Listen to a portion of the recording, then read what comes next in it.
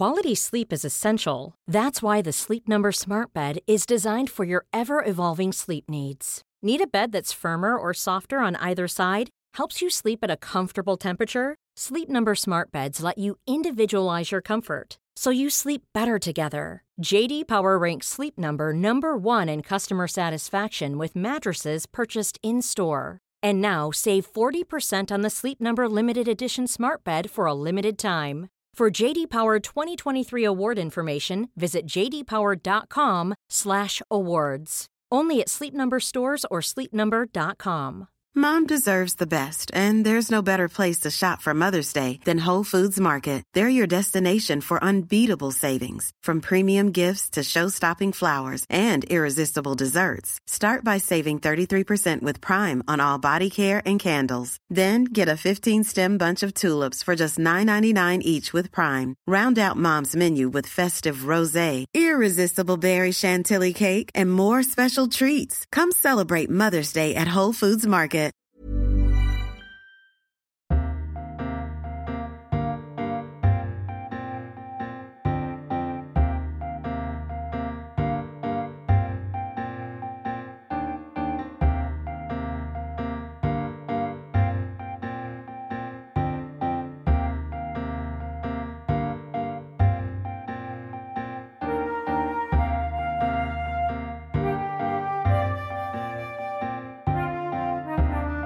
Welcome to this bonus TLS long read, produced by Noah, News Over Audio. If you'd like to listen to more audio articles from the TLS, you can do so on the TLS website or the News Over Audio app. Narrated by Noah. Listen to more of the world's best journalism on the Noah app or at newsoveraudio.com.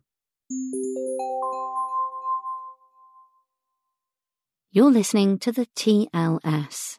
This is Elizabeth II in History, looking back at the Queen's 8-decade reign, by Jane Ridley, who has written biographies of Queen Victoria and Edward VII, from the issue of September 16, 2022. Elizabeth II, Britain's longest reigning sovereign, was a leader of exceptional skill. As a young queen, she was cautious and conservative. Her deft handling of the crises that assailed the monarchy in the 1990s strengthened the crown, and her leadership ensured that it remained at the centre of national life. As the daughter of the Duke of York, the second son of George V, Elizabeth was not expected to be queen. She only became heiress presumptive at the age of 10, when the abdication of Edward VIII brought her stammering father reluctantly to the throne. Until then, she and her younger sister Margaret lived in the Neverland of 145 Piccadilly with their doting and domestic parents. By royal standards, Elizabeth's childhood was exceptionally harmonious and secure. But though her parents provided emotional stability, they neglected her education, which was, if anything, worse than that of Queen Victoria, who was a far better linguist. The death of George VI at the early age of 56 catapulted the 25-year-old Elizabeth onto a throne for which she was neither prepared nor eager, cutting short her brief spell of normal life as the wife of a naval officer. The abdication still shadowed the monarchy, and she modelled her rule on that of her father, who had restored confidence through observing tradition and convention. This was a cipher monarchy, strictly non-partisan and politically neutered. It was ringed by a code of silence and secrecy. At Cape Town on her 21st birthday, Elizabeth pledged, "I declare before you all that my whole life, whether it be long or short, shall be devoted to your service."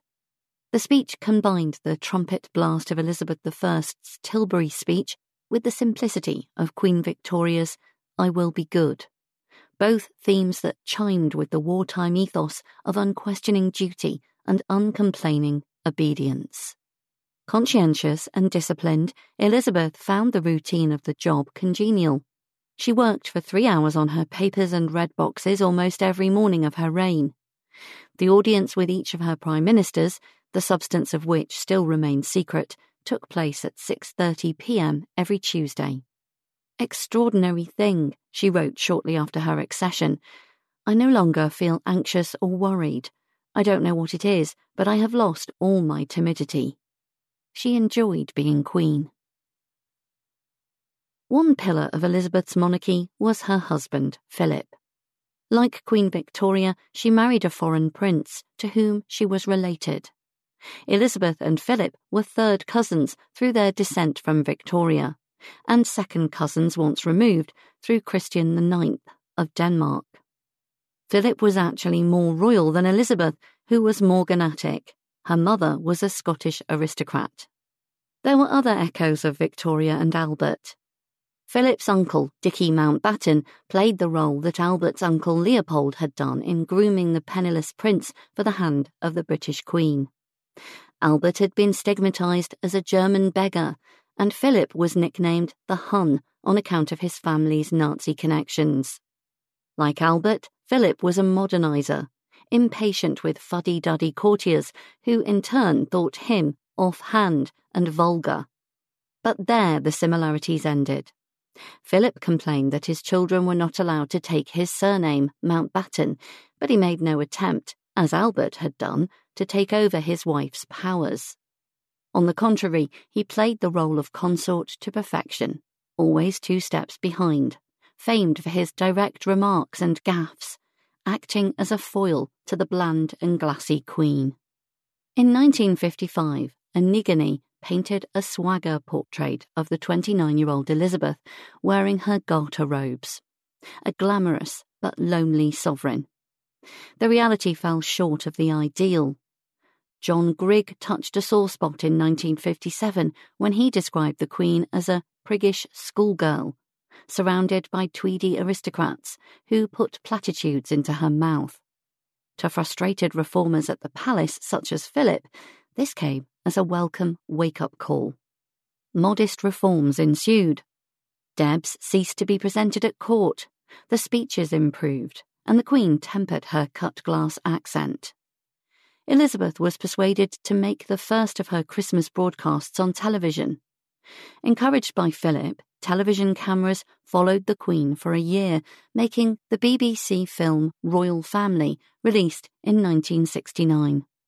Showing the royals off duty as ordinary people made for popular viewing, but the film came to be seen as a mistake because it appeared to sanction media invasions of royal privacy.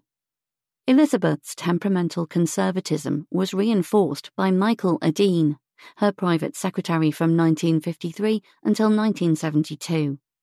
A grandson of George V's great private secretary, Lord Stamfordham, Adine was a cautious constitutionalist who clung to precedent, following the cipher monarchy of George VI. He was not always right. Historians will question his wisdom in allowing the Queen to walk into the trap laid by the sick Harold Macmillan, who lured her into giving an audience at the side of his hospital bed, thus involving the monarch in his intrigues to prevent the succession as Prime Minister of Rab Butler. The change in style came with Martin Charteris, Adine's successor as private secretary.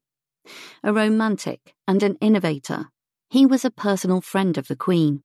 Indeed, his worship of his sovereign harked back to an earlier era of chivalry. The palace became more outward-looking and less defensive, and the Queen's speeches became unexpectedly funny. "The only thing I want to do is to show the public what she is really like," he remarked. His triumph was the Silver Jubilee in 1977. Elizabeth surrounded herself with a strong supporting team. Patrick Plunkett, Deputy Master of the Household and an inspired impresario, organised spectacular court entertainments. Bobo MacDonald, her dresser, called Elizabeth each morning at 7:30 with Earl Grey tea, providing a motherly presence even if her choice of royal handbags was dire. There was a daily telephone call to her mother. "Good morning, Your Majesty. Her Majesty is on the line for Your Majesty." Elizabeth also spoke almost every day to her racing manager, Lord Porchester. He was the only man with whom her name was linked, probably wrongly, though it is tempting to see him as playing Essex to her Elizabeth I.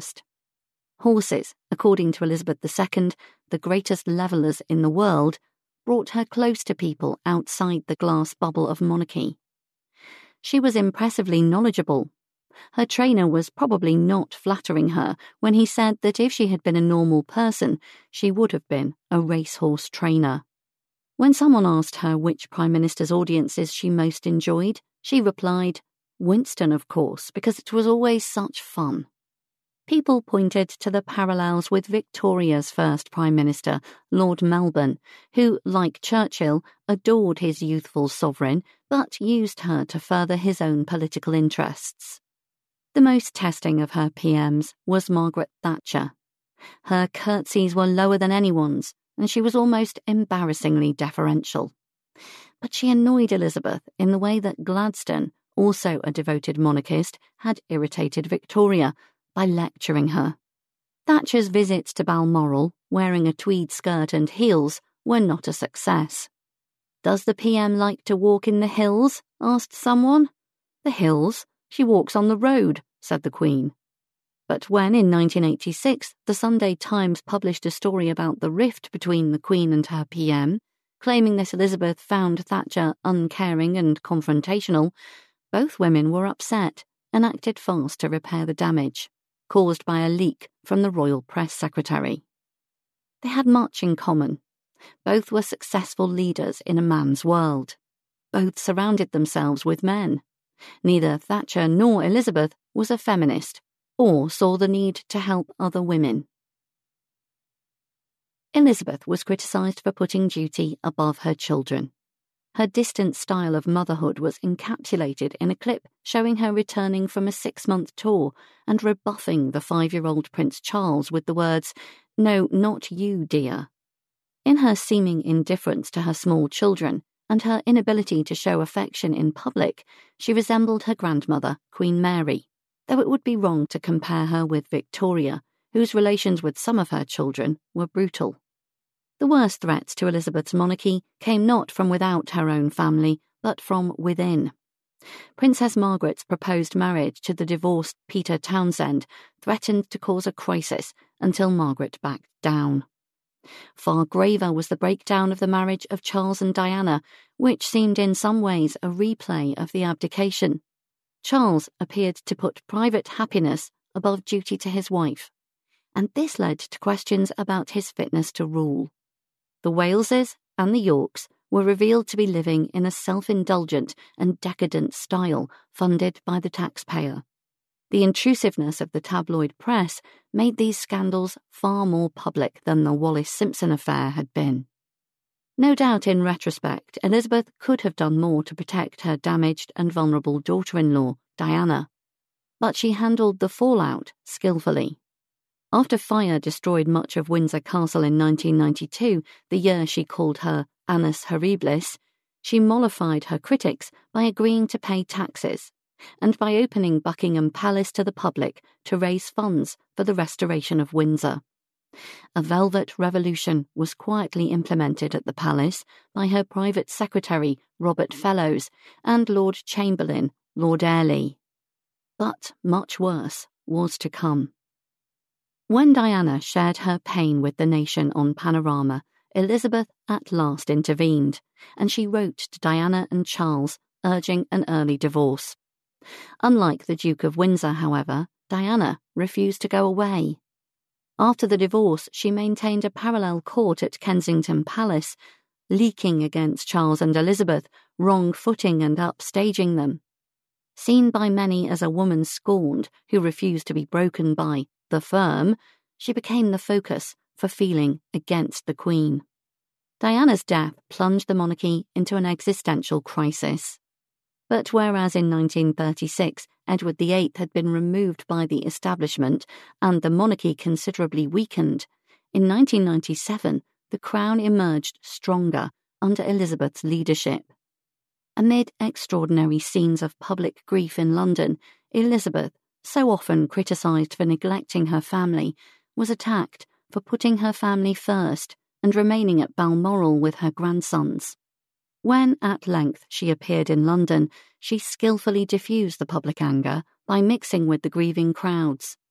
In an inspired gesture, the Queen, who bows to no one, bowed to Diana's coffin, seemingly recognising the latter's role as the people's princess.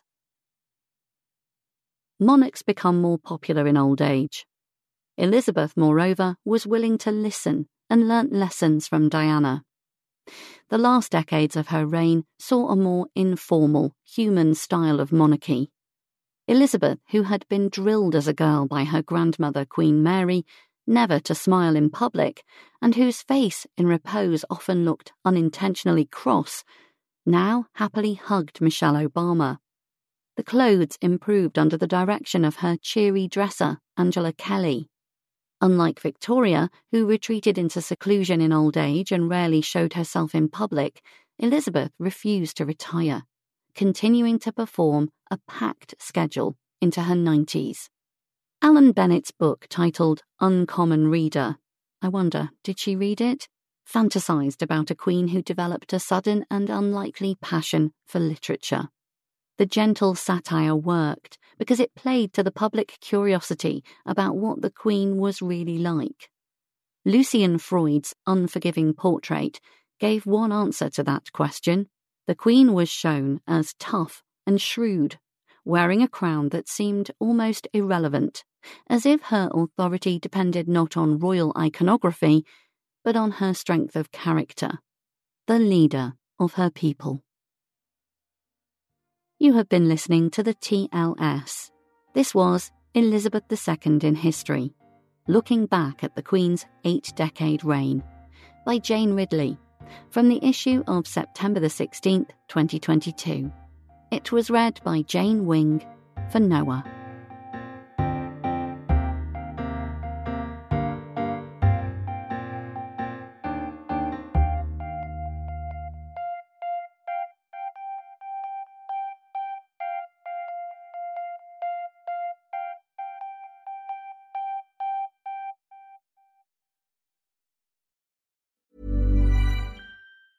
Mom deserves the best, and there's no better place to shop for Mother's Day than Whole Foods Market. They're your destination for unbeatable savings, from premium gifts to show-stopping flowers and irresistible desserts. Start by saving 33% with Prime on all body care and candles. Then get a 15-stem bunch of tulips for just $9.99 each with Prime. Round out Mom's menu with festive rosé, irresistible berry chantilly cake, and more special treats. Come celebrate Mother's Day at Whole Foods Market. Hi, I'm Daniel, founder of Pretty Litter. Cats and cat owners deserve better than any old-fashioned litter. That's why I teamed up with scientists and veterinarians to create Pretty Litter. Its innovative crystal formula has superior odor control and weighs up to 80% less than clay litter. Pretty Litter even monitors health by changing colors to help detect early signs of potential illness. It's the world's smartest kitty litter. Go to prettylitter.com and use code ACAST for 20% off your first order and a free cat toy. Terms and conditions apply. See site for details.